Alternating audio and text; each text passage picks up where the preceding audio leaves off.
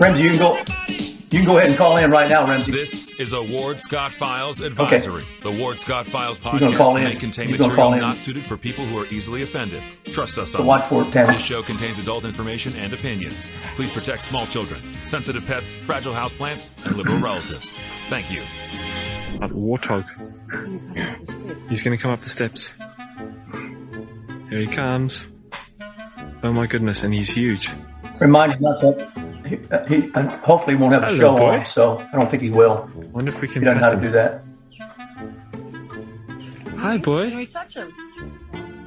No, don't. Help me! Help! Help! Good morning, Professor Ward Scott here in the Manly Warthog Man Cave inside the Mellon Law Studio, protected 365 24/7 by Crime Prevention, and sponsored by a whole bunch of great sponsors we'll feature at the bottom of the hour. And of course, the donors who help us out from time to time is much appreciated. Well, I've got an exciting guest for you coming on the show in a minute by phone. Many of you know my guest, have a long appreciation for having him with the Ward Scott Files. Once upon a time, we had a regular commitment with each other when we were on the radio.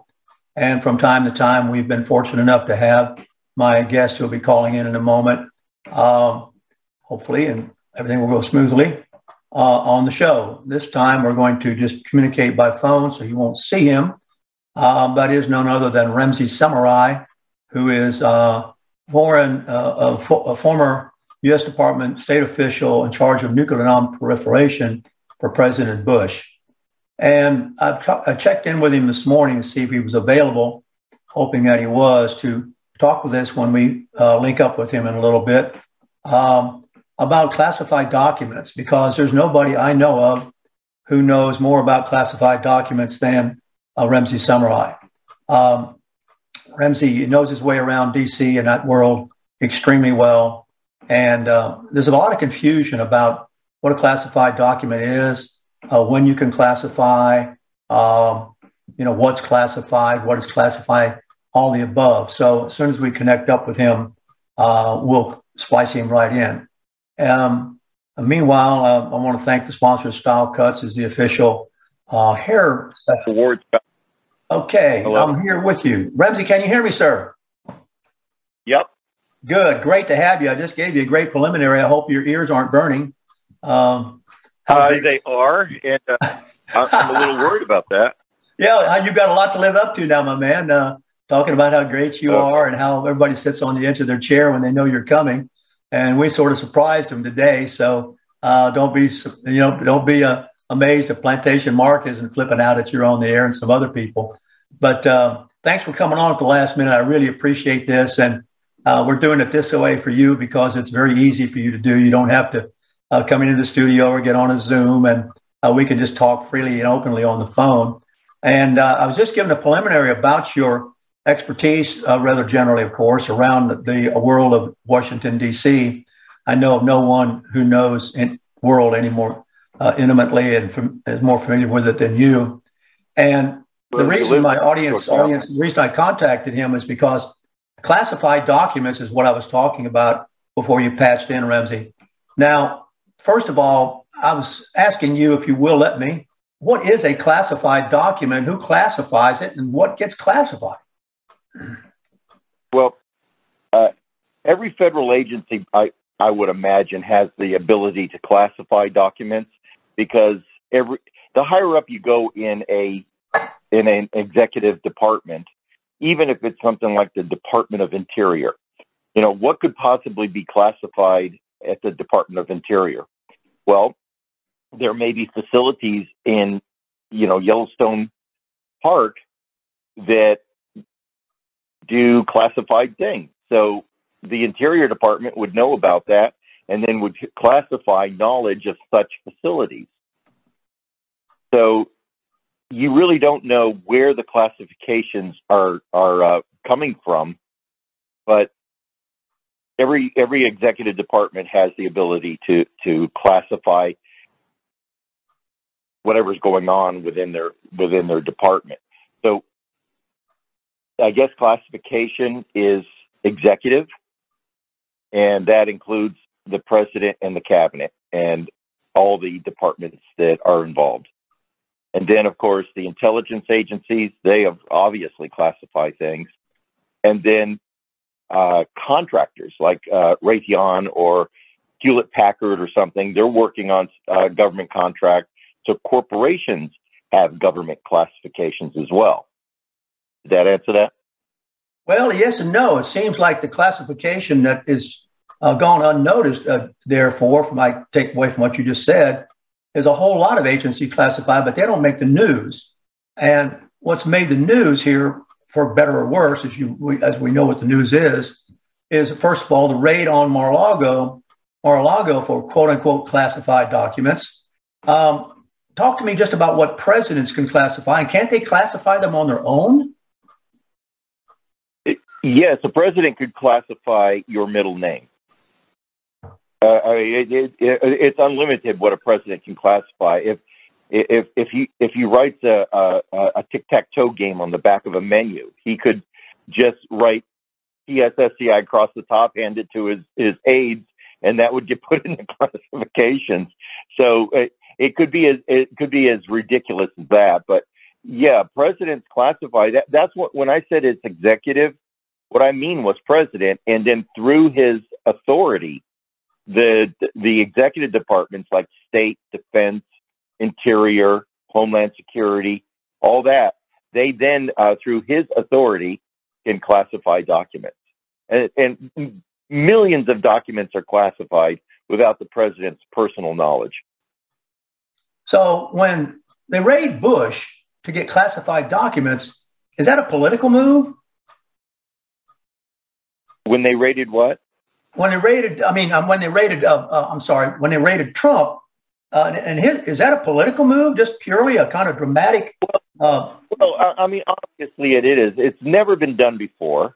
The president of the United States has the right to declassify and that's a better answer to your first question. There is the president can declassify documents, which is a far greater power than to classify. And for them to have gone on a raid at Mar-a-Lago, the telltale sign that it was political was they already knew what was there. They, in fact, told the President Trump to put a lock. And by the way, the law allows the investigator to even specify exactly where and exactly what kind of lock to put on. It's that detailed. So they were there. They saw what he had, and they said, put a lock on that door. They could have taken the documents right then and there. They could have said, sir, you can't have these here. Bad on you. We need to take these with us. Now, when you talk about presidential papers, there's hundreds and hundreds and hundreds of thousands of documents. And by a document could be 100 pages long. So it's millions of pages. So to sit there, look at what the president had, someone put a lock on the door, go away, wait a while, and then come back and argue that it's of supreme national security and raid the place and take the documents from behind the locked door that they were at already was clearly political. This is the first time I've heard the locked door, Ramsey. Of course, I consult you because that's the thing that you would know. Why doesn't the press bring that? Well, we know why. It's political, and the press is cahoots evidently with the political narrative.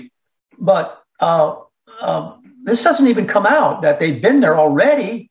They knew what was there and said, keep that under lock and key. Here's a lock, and then go away and then come back and make a big dramatic raid. I mean, this is what's unprecedented. Have I got that right, Ramsey? Yeah, it's unprecedented. What's unprecedented is the raid. What's not unprecedented is someone got the National Archives going to a former president's home and saying, sir, you got a bunch of crap here you shouldn't have, and taking it away. Okay, let's have that conversation about Obama. Obama apparently has thousands of documents that he said he was going to return and has yet to return, although the National Archives asked for them. They went there, they saw them, they said, can't have this stuff. And yet they remain at Obama's presidential library. No one's gone back and get them. No one's led a raid.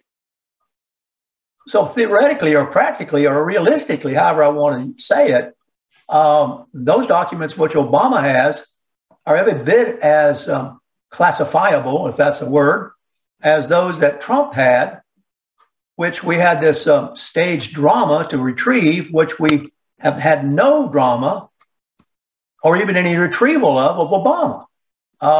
That's an interesting. Well, we don't really. I mean, Obama could just wave his hand and say, "Yeah, all those I unclassified," and just get away with it. I mean, Donald Trump, he could just simply say, all those documents I had, I unclassified. He doesn't have to sign a paper. He doesn't. All he has to do is simply say, do you remember the time I related to you my shock when in the first month of Obama's presidency, he stood at a podium and said there were 7,393 nuclear missiles in the American arsenal. And I almost died of shock because for 5 years, I had held that number secret. I knew that number. I had Q clearance. You know, I would have been thrown in jail for saying that number. Ramsey, I've never forgotten that. I've never forgotten that. I've never forgotten that. Yeah. That's one of the most profound things of all the profound things you have privy to, that you were just simply watching a public show, and Obama spill the beans about something which would have got you thrown in the political jug, right? I would still be in jail. Because let the listeners know that you were in charge of nuclear non-proliferation for President Bush. And I know you've always been in charge, but I worked on it. You worked for it, right? I mean, you were privy. My clearance, I don't know if the audience knows exactly. I'm sure there's a lot of ex-military out there, but it's unclassified, clearance, secret, top secret, and within top secret, there's a variation of it called SCI, secure, compartmentalized information. That's specific information. And then even after that, there's it's common knowledge. The Department of Energy gives out a Q clearance, which is basically nuclear. And then after that, there's all sorts of HUMIT, Intel, and Keyhole, and Gamma, and all this other stuff that you can find on open source. It's kind of hard to find, but it's definitely out there. I think Wikipedia actually has a list of all the clearances, and all those clearances. I mean, there's one that it's not higher, but it's harder to get. It's special access programs, and they're basically called dark programs, in the spy movies. So there's all these clearances out there, and you can get in trouble for spilling the least of the beans. I made it an absolute practice when I worked at state and I had to go and look at top secret documents and stuff. I never took the documents into my office. I never went outside of the SCIF with them.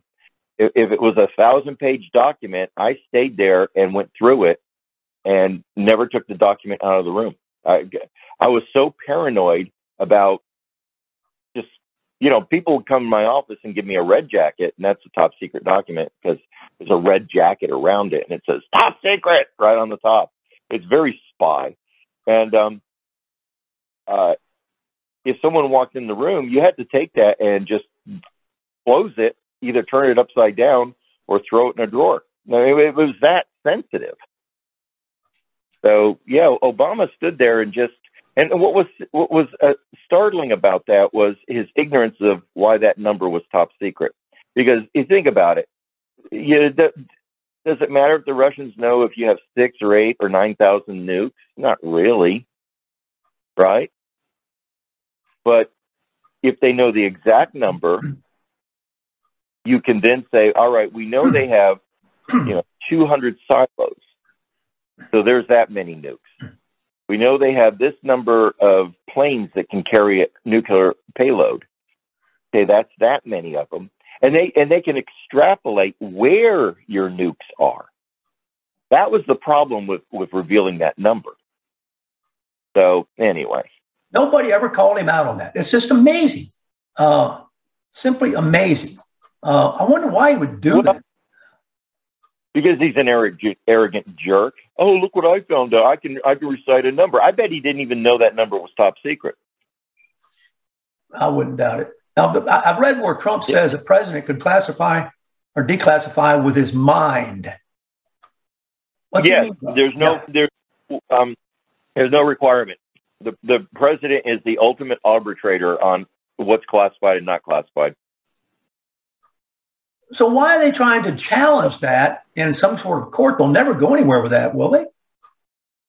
No, it's over now. I mean, between Obama's example of his library being full of classified documents and Biden's new revelation, especially the timing of it, the Department of Justice is going to be very hard pressed to, especially with a Republican Congress now, House.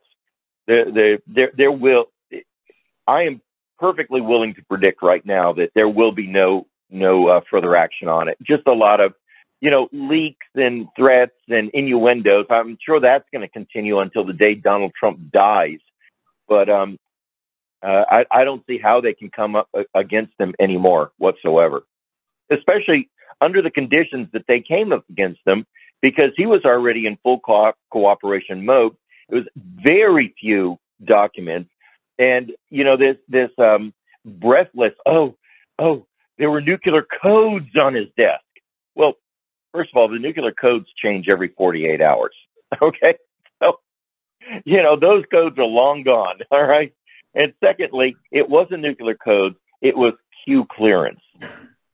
Okay. And it might have had something to do with they brought, a Navy sub is in port being, fixed or something. It's nuclear plate. So it could be as mundane as the maintenance of the nuclear reactor on a submarine. Well, it's another one of these exclamatory burdens we have to struggle under by the press being so dramatic and hyperbolic. Say it for me, Ramsey. Hyperbole. I want to make an adjective out of it. No, I would call it. They're either stupid as hell, the press, because they don't know what the hell they're talking about, or they are purposely misleading the media. And I'm going to go ahead and say that they purposely missed the media through their willful ignorance. I mean, when you called me up this morning about 15 minutes ago, and you said, hey, you want to be on the air and talk and stuff. Yeah. I went back into my files and refreshed my memory about what was going on and what happened and the different levels and stuff, because, I don't sit around and think about this stuff all day. It's not my job anymore. Good for you. I mean, if a media person actually sat down and looked at what the affidavit said, for the search warrant, because for a search warrant you need affidavits, right? And someone had to have compelling evidence, or there had to have been some necessary need. The judge had to sign off on, right? Yeah. Yeah, the judge had to say, all right, where's your evidence? And it was like, look at that and go, yeah, that's compelling. Well, the judge is full of crap, because the compelling evidence was, well, we have actual photocopies of what he has. Well, then why didn't you just take them then and there, you numbnut? I mean, that's the first question you need to ask. And so for a judge to sign off on this was clearly political. The judge probably should have said, bailiff, arrest this jackass. He's in possession of top secret documents he's not supposed to have. That probably would have been the proper course of action. Well, what have they done with this Biden thing? Same dramatic overreaction and under whatever valid? Have you followed that at all? Joy Behar summed it up the best yesterday. He said, No. It's not the same. It's not the same. That's not true. It's not the same. She went on and she believes through the power of her mind that she can convince the audience listening, all 100,000 people out of a 300 million nation, that if she says it's not the same enough times in a row and screams it over anybody trying to disagree with her, that we'll all become convinced like she is. When she finally realized that tactic wasn't going to work, she then said, well, I can tell you why it's different. And everybody was like, okay, maybe some real journalism's about to fall out of her head. And she said, Donald Trump's a big fat liar and Biden isn't. And that was her evidence. It's like, go to court with that, you dumb bitch. It's like, are you kidding me? That's your argument? I couldn't believe it. I was like, every time I think that woman says something stupid, she says something stupider. And it's just, oh my God. But we've got a but chat anyway, line. We got a chat line comment here, and of course, you and I don't have the answer to this. And a listener is saying, "How do we get balanced, responsible coverage back in the media?" If Ramsey and I knew that, we're trying to do it right here on this show. But we're just putting a note in the bottle and putting it out and hoping it bounces off an island we can't even see somewhere. Oh God! I have an answer. You have an answer? I have an answer to that. Good. Yes. Okay. How you get balanced coverage back is we do it the Chinese and the Democrat Party does. And we go up to Paris Hilton and we give her $1 million to say whatever crap we want her to say.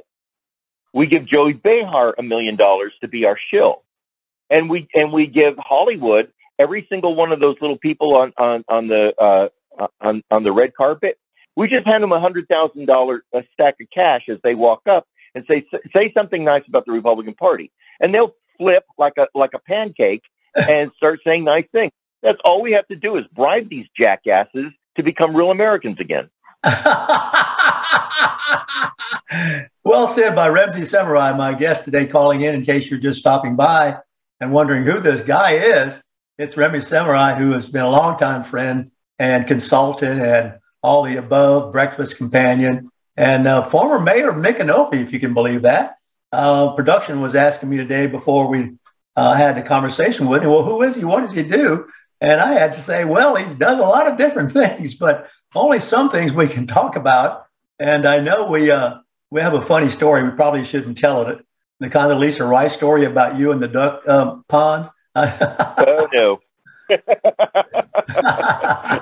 That's not an over-the-air story. No, we can't tell that story. But believe me, when Ramsey speaks, if you ever heard, if you're old enough to remember the image of the dog in front of the Victrola, listening to its master's voice and wondering what it was, that's the way it is with Ramsey when he speaks. People all over the D.C. area know it somehow, some way, almost instantly, and wait for him to say something classified. Yeah, it's like you're not going to get me anything classified. When I worked for the party, the RPOF here in Florida, on the Bush-Cheney 2000 campaign, I was head field director, and I had 12 people under me, and one of the things that I impressed upon everyone, that my boss impressed upon me, the chairman of the party, was this isn't about you. Stay out of the media. Okay, you're here to work, not go talk to the media. And if the media talks to you, blow them off. It's really simple. Not saying something is very simple. And at the end of the campaign, I was the only person that did not get into the paper with a direct quote. The media was always there when I was standing there talking to officials or at the recounts or whatever, and they quoted me at my job, but they never, ever got me to give them a comment. And then I went to state, and for 5 years, you can look it up.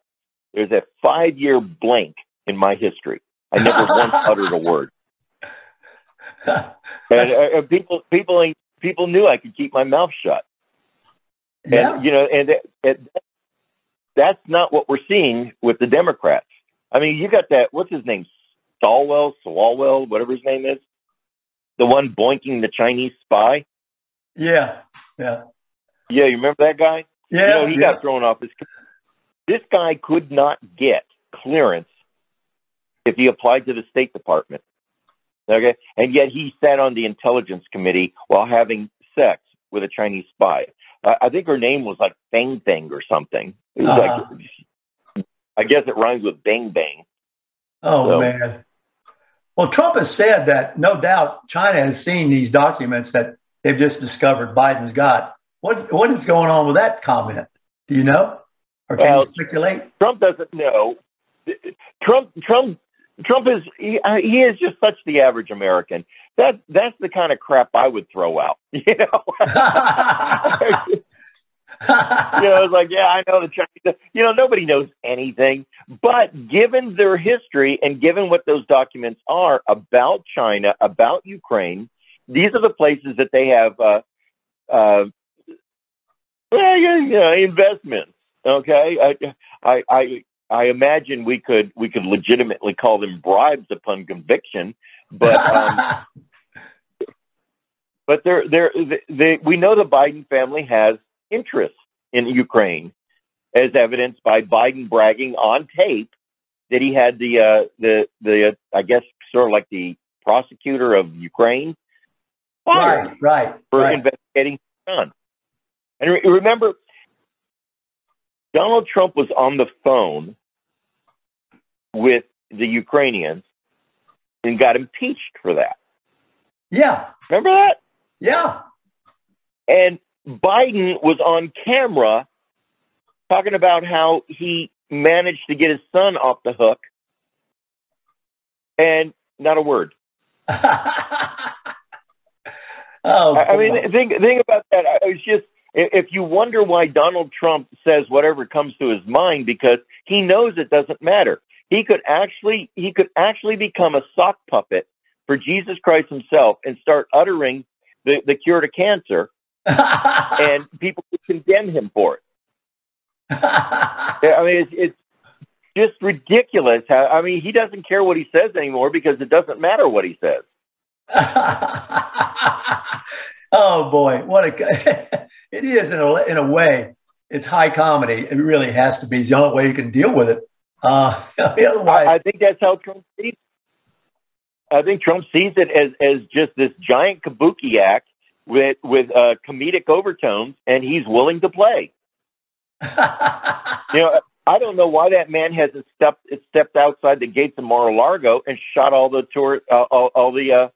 reporters standing there 24/7.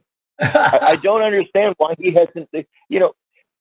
He should at least open a sewer line outside his property to keep those people away. Wow, it's unbelievable the behavior they have towards him. Oh yeah, we've traced it through, as you know, from the moment he came down the escalator. They were after him, and even before. It's they were. Do you see any parallels? While I got you, you're such a thoughtful person about so many things going on. Now they're trying, in the press anyway, and I think this is really kind of insidious what they're doing. Blame the Brazilian attack by the popular people, if you will, on their institutions, on really Trump. Have you caught that connection, Ramsey? Oh yeah. Here's what was weird about my take on that. I, at that exact moment, happened to be working on a kind of a geopolitical, socioeconomic comparison between investment opportunities in South America and Africa. Okay. And great subject. The United States has, what's that? That's a great subject. I'm listening, all ears. Okay.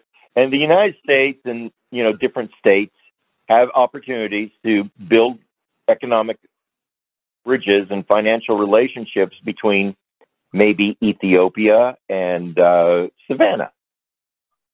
and maybe New Orleans and, I don't know, Mexico. All right. These are important questions for local governments, believe it or not. So my analysis was we've probably seen peak investment in South America, which is only marginally richer than Africa. The GDP of Africa is actually higher than South America, but the GNP of Africa is higher than South America, but South America has a higher GDP. So, explain the difference, please, for our fans. The GNP is the gross national product. Right. So Africa collectively, as nations, has more production. It's a bigger continent. There's more people, and it has more resources. So that makes sense. But the richer continent is South America. But I argued the investment opportunity for growth. I mean, like, for example, if you say, I want to, here's $1 billion, I'm a billionaire, and I want to invest $1 billion in emerging technologies or commodities or something. You just want to invest your $1 billion. Would you invest it in a place that is so saturated with investments that returns are 3 to 5%, or go to a continent where it's Wild West, wide open, and your returns could be 20 or 30%? Well, you'd go to that one. That's Africa. Africa is wide open. It's a commodities-based continent, and what it really needs is manufacturing, production, and consumption. And if you look at a map, Africa is in the middle of it all. There's Asia on one side and Europe on one side, and if you just cross a short space on the Atlantic Ocean, you bump directly into the United States. South America is the most believe it or not, this includes Australia. South America is really the most economically isolated continent in the world. They're pretty much off every shipping lane you can think of, and travel lane, air lanes, and stuff like that.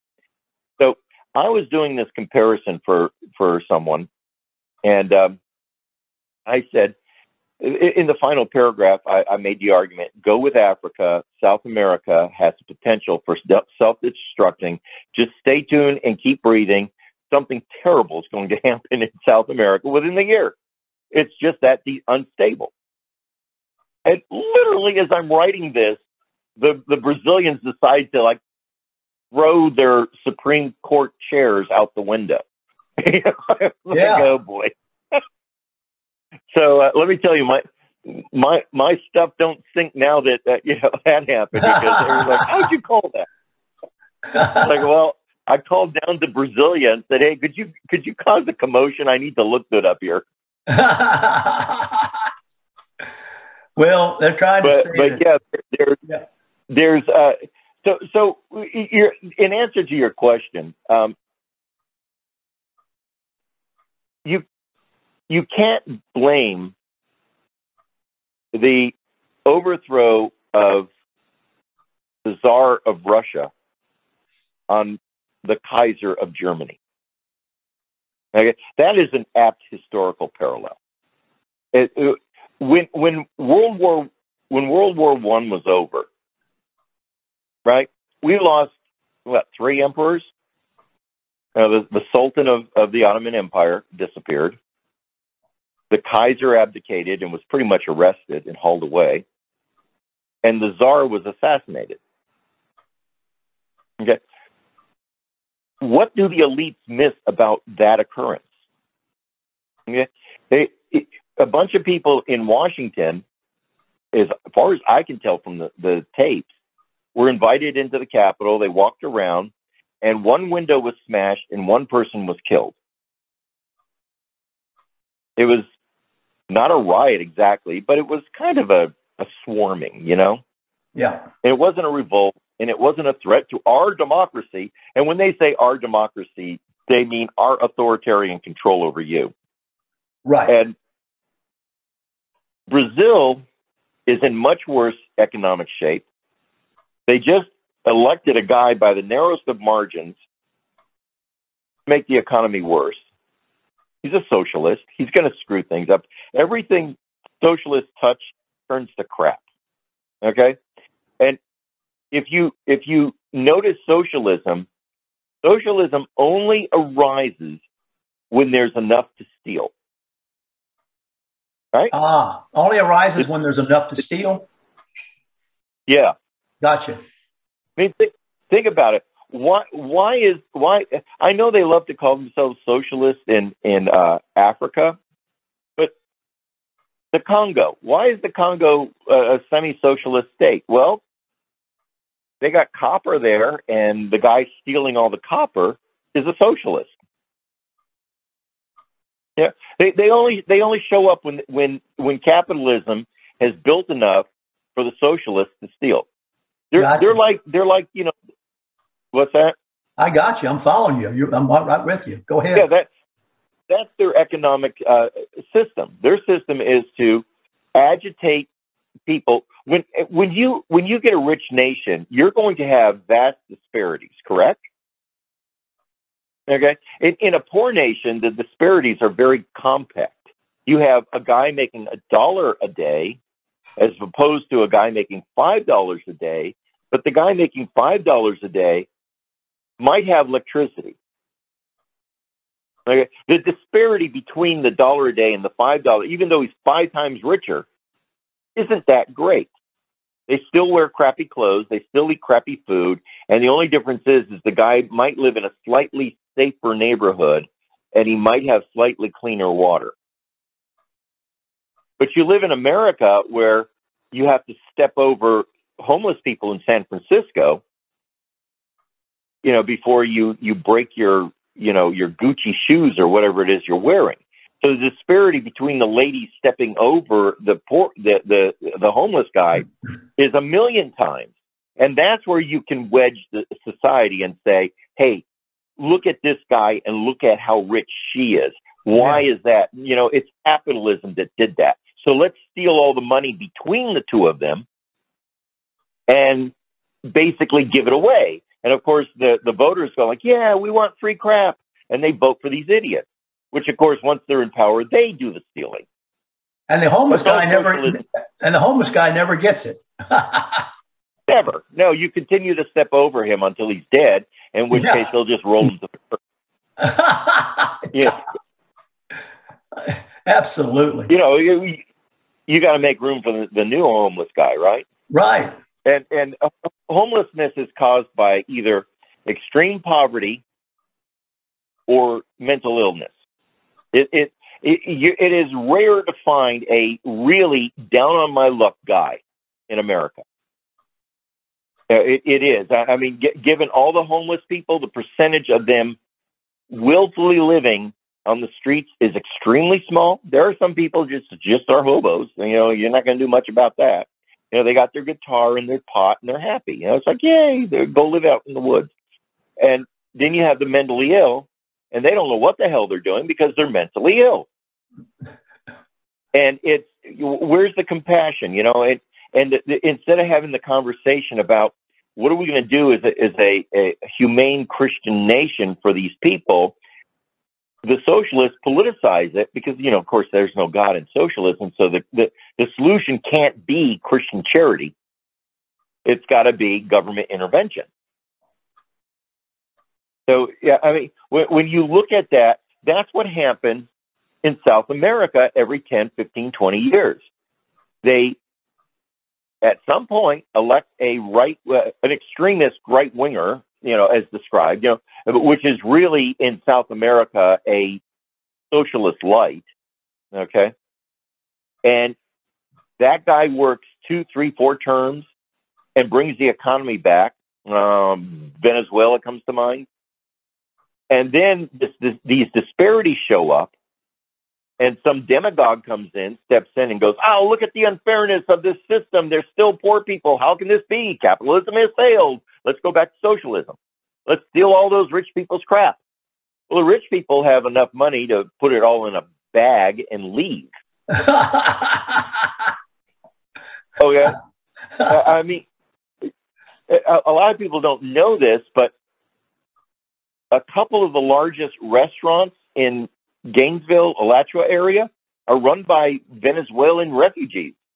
Right. You know, a couple large apartment concerns in Alachua County are owned by some other Venezuelan. There's some Colombians that left the cartel wars in Alachua County.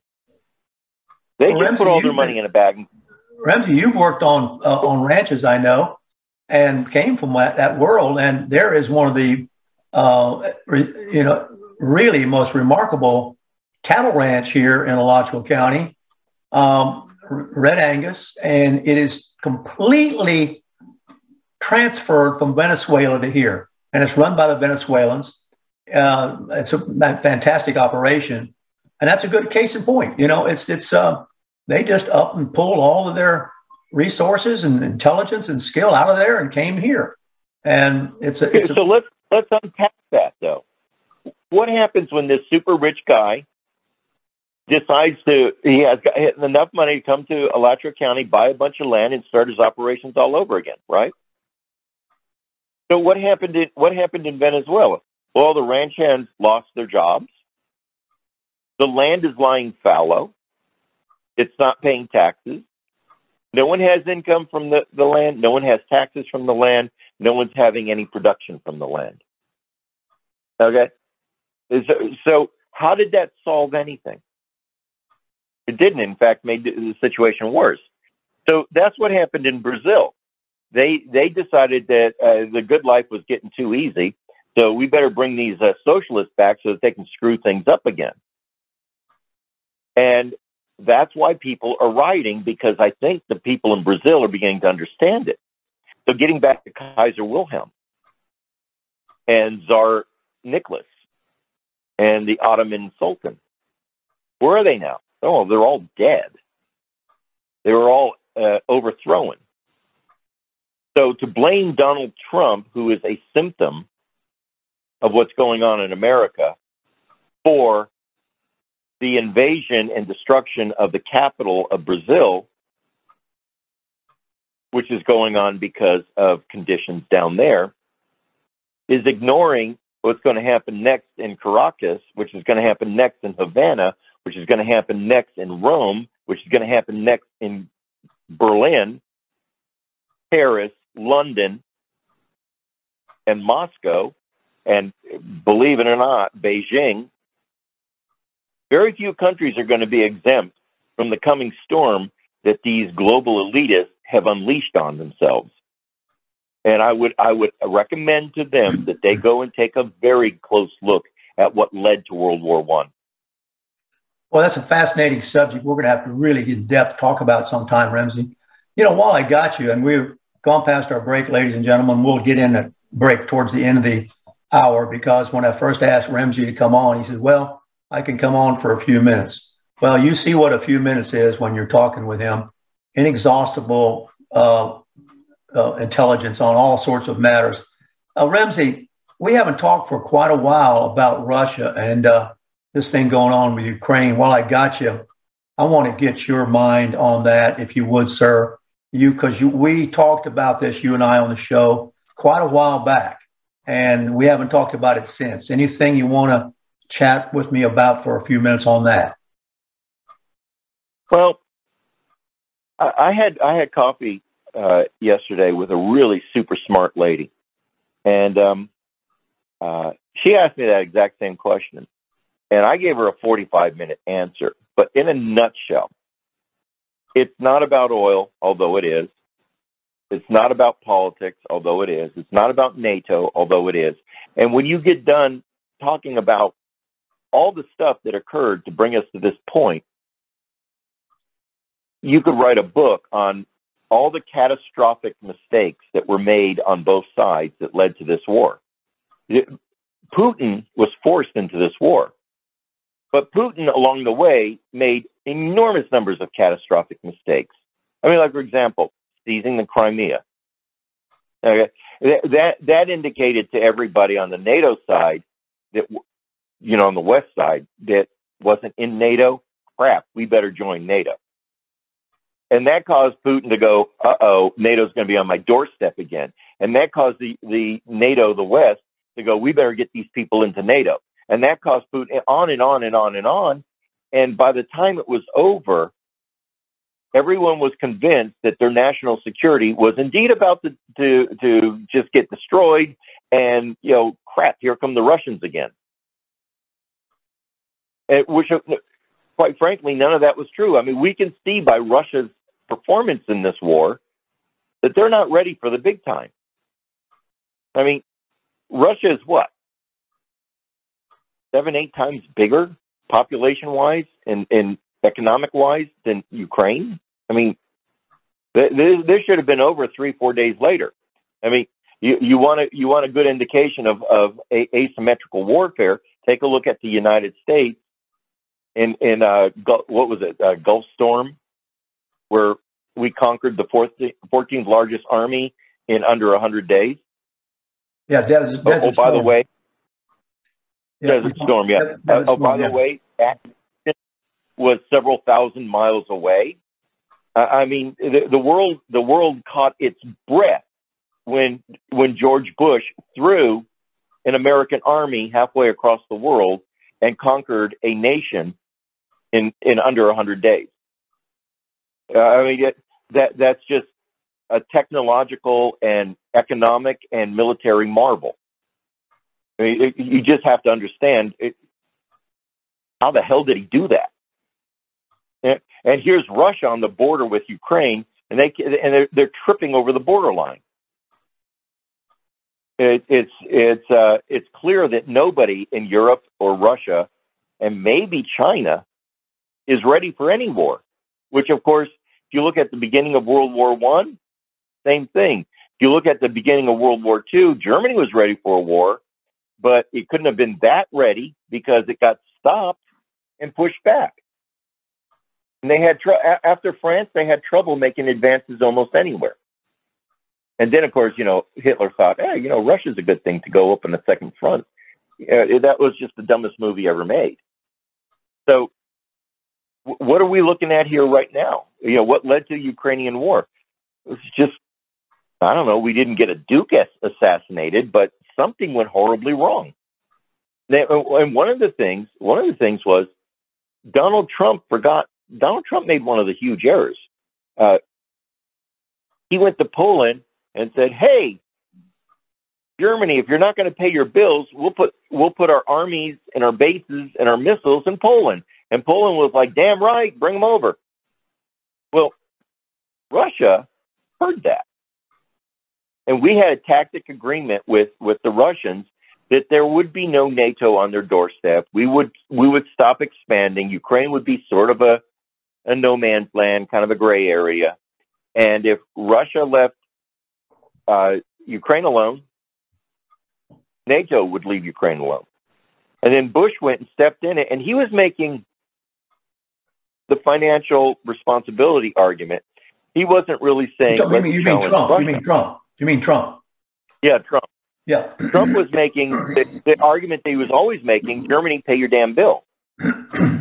You freeloading, Germany hasn't bought a bullet for its army in 70 years, and then they don't pay us for them.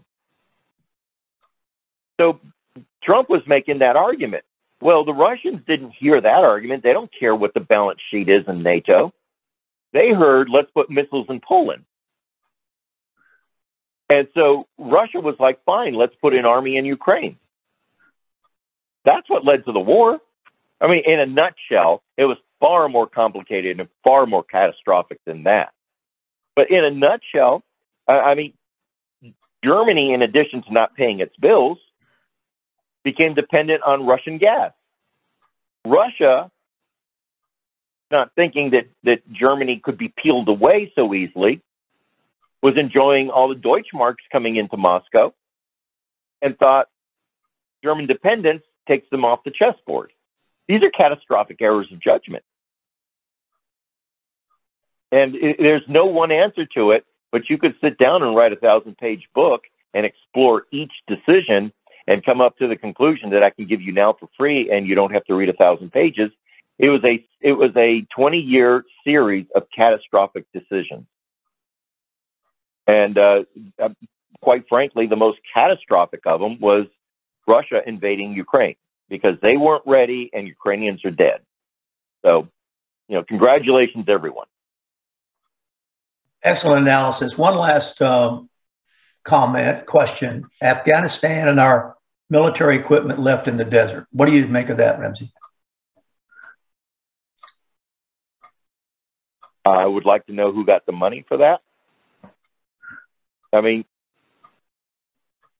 put it this way. If you look at your equipment that's sitting in the Afghan desert or in Kabul, who knows where it was? It was everywhere. Okay? And you look at your forts and you look at your airfields that we've all built with American tax dollars, okay? And you look at all the bridges and you look at all the roads, and you're going to say, all right, we are going to leave Afghanistan in an ill-conceived way. Let's go. One way to do it is just get on planes, leave all your friends and equipment behind, and come home like a little bitch that Biden was, and do it that way. The other way to do it would be to blow up your bases, collapse your forts, blow up the bridges that lead to these bases and forts, destroy your airfields, and if the equipment you don't want to airlift back out of there, throw a thermite grenade into the middle of each one and leave them nothing but a bunch of rusted, hulking steel. That's the way to leave equipment. There is a choice here. And to just get up and leave and abandon your friends who now are identified because they broke into the fort and got your classified documents, right? They didn't even take those. What would cause someone to do that? Anyway, there's only two answers. One is amazing neglect, which you should be impeached and removed from office for. Amazing neglect. Just astounding bad judgment, which, considering all the people involved, I doubt that was it. The other one is, did someone get paid off to do that? Who got what for that? You got to ask, why would you leave behind a fort and not blow it up? Think about that. Why would you leave behind, 50 armored personnel carrier in a row in a parking lot somewhere and not destroy them? Then, of course, the Chinese swept in. Afghanistan shares a border with China. Nobody really knows that, but they do. A little tiny piece up there. And the Chinese swept in. They pulled all the electronics out. And they're like, oh, okay, here's all this really cool proprietary stuff. Let's just go ahead and the Chinese are the Borg. They don't invent a damn thing. They just come and steal it. Yeah. And that's what happened. I mean, who got what? What advantage did someone gain for allowing the Afghan Taliban and the Chinese and the Russians and the Iranians access to our technology and our secrets? Who? I mean, it's just like Benghazi. What the hell was that about? Who got what for letting Benghazi happen? Because that could have been stopped in 10 seconds. The planes from Italy were on their way. Yeah, sure. People have forgotten that. Absolutely. Yeah, they were turned around by I guess, Hillary. Oh, boy. So, who are these people? I mean, is there really treason occurring? It's a good enough question. I mean, and if I'm wrong, feel free to dispute it. It's a free country still, sort of. So, if I'm saying something that's really outrageous, point it out. And don't just say, well, Trump's a big fat liar, therefore you're wrong. Like, no, that's not an answer. Why did this, what is the compelling reason to just disappear from Afghanistan and leave everything behind for our enemies to take? Because Well, it's a great question. in a war where your opponent gets all the booty, that means you lost. Yeah, and didn't pay for it. Then didn't have to pay a nickel for it. Well, Ramsey, we're going to have to we're actually going to have to take time out and do our bottom of the hour break to conclude our show to pay our sponsors, one of which is Lewis Oil, of course, which sponsors our halftime break. So we're going to move out with that. And I really have enjoyed talking with you. We got to do it a little more often. Hopefully this is a convenient way for you to do it. And it's very exciting to hear your mind work on these things. And I'm sure many people who listen to the Ward Scott Files have missed you, because they ask me all the time, when's Ramsey going to be on? When's Ramsey going to be on? So we'll spread this around and we'll try to get you back. But I have to go acknowledge the people who help us pay for the show. So thanks so much, sir. I'll be talking to you. And we're going to terminate the call in order to get our ads in and acknowledge the people who help us. So been talking with Ramsey Samurai. Pardon me? I haven't put on my tinfoil hat so early in the morning for a long time. So we'll find and get it on you again a little more frequently. Thank you so much, Ramsey. Production, let's take off now. Thank you, sir. Let's take off now and do our break at the end of the show here, and I'll do the weather, and we'll conclude that way, if that's okay. Is that all right, production?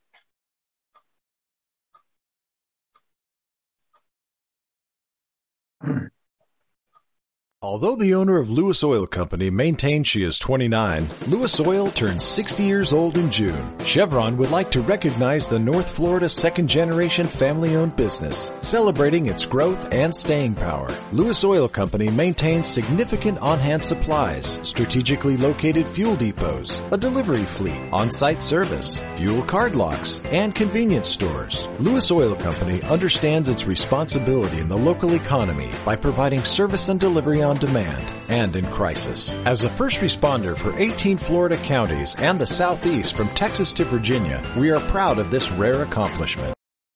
Lewis Oil Diverse. This is Ward Scott, and I want to thank all our sponsors who keep the show going and pay the bills. The Ward Scott Files premium sponsors are Crime Prevention Security Systems, large enough to serve you, small enough to care. Meldon Law, the only official injury partner of the Florida Gators. The Ward Scott Files Gold sponsors are Lewis Oil Company, Shoot GTR, On the Spot Dry Cleaners, R&R Construction, and Style Cuts. If you are interested in promoting your business on the show, you can visit our website, www.wardscottfiles.com, and click on the Advertise Here banner on the right side of the page, or call my friend Freddie at 352-284-3733. Again, thank you to all the great businesses that support the Ward Scott Files. And remember, if you like the show, thank our sponsors and support the businesses that support us. What you just said is one of the most insanely idiotic things I have ever heard. Everyone in this room is now dumber for having listened to it. May God have mercy on your soul. Ward, that very much surprises me that you've never been tased. You can't handle the truth. All bees poop. Warthog. He's going to come up the steps. Here he comes. Oh my goodness, and he's huge. Hello, boy. Wonder if we can pet him. Hi, boy. Can we touch him? No, don't. Help me! Help! Help! Now for the weather, brought to you by Lewis Oil. All right, welcome back to Ward Scott Files. We had an unusual dynamic guest today, so we slid right past our bottom of the hour break. We just couldn't stop our conversation. It was so engaging with Ramsey Samurai, former State Department official for President Bush in charge of nuclear nonproliferation. Just got to tell you, it's going to be a nice day here outside the Warthog Command Center. California is still getting dumped on with rain. That's the big story in weather in this country right now. And so we are fortunate not be getting a constant barrage of what are side of the country would be hurricanes. They have picked up over 12 inches of rain in San Francisco from December 26th through January 9th. It's the city's wettest 15-day stretch in 156 years. Thanks for watching the Ward Scott Files, and have a great day. Warthog Command Center out.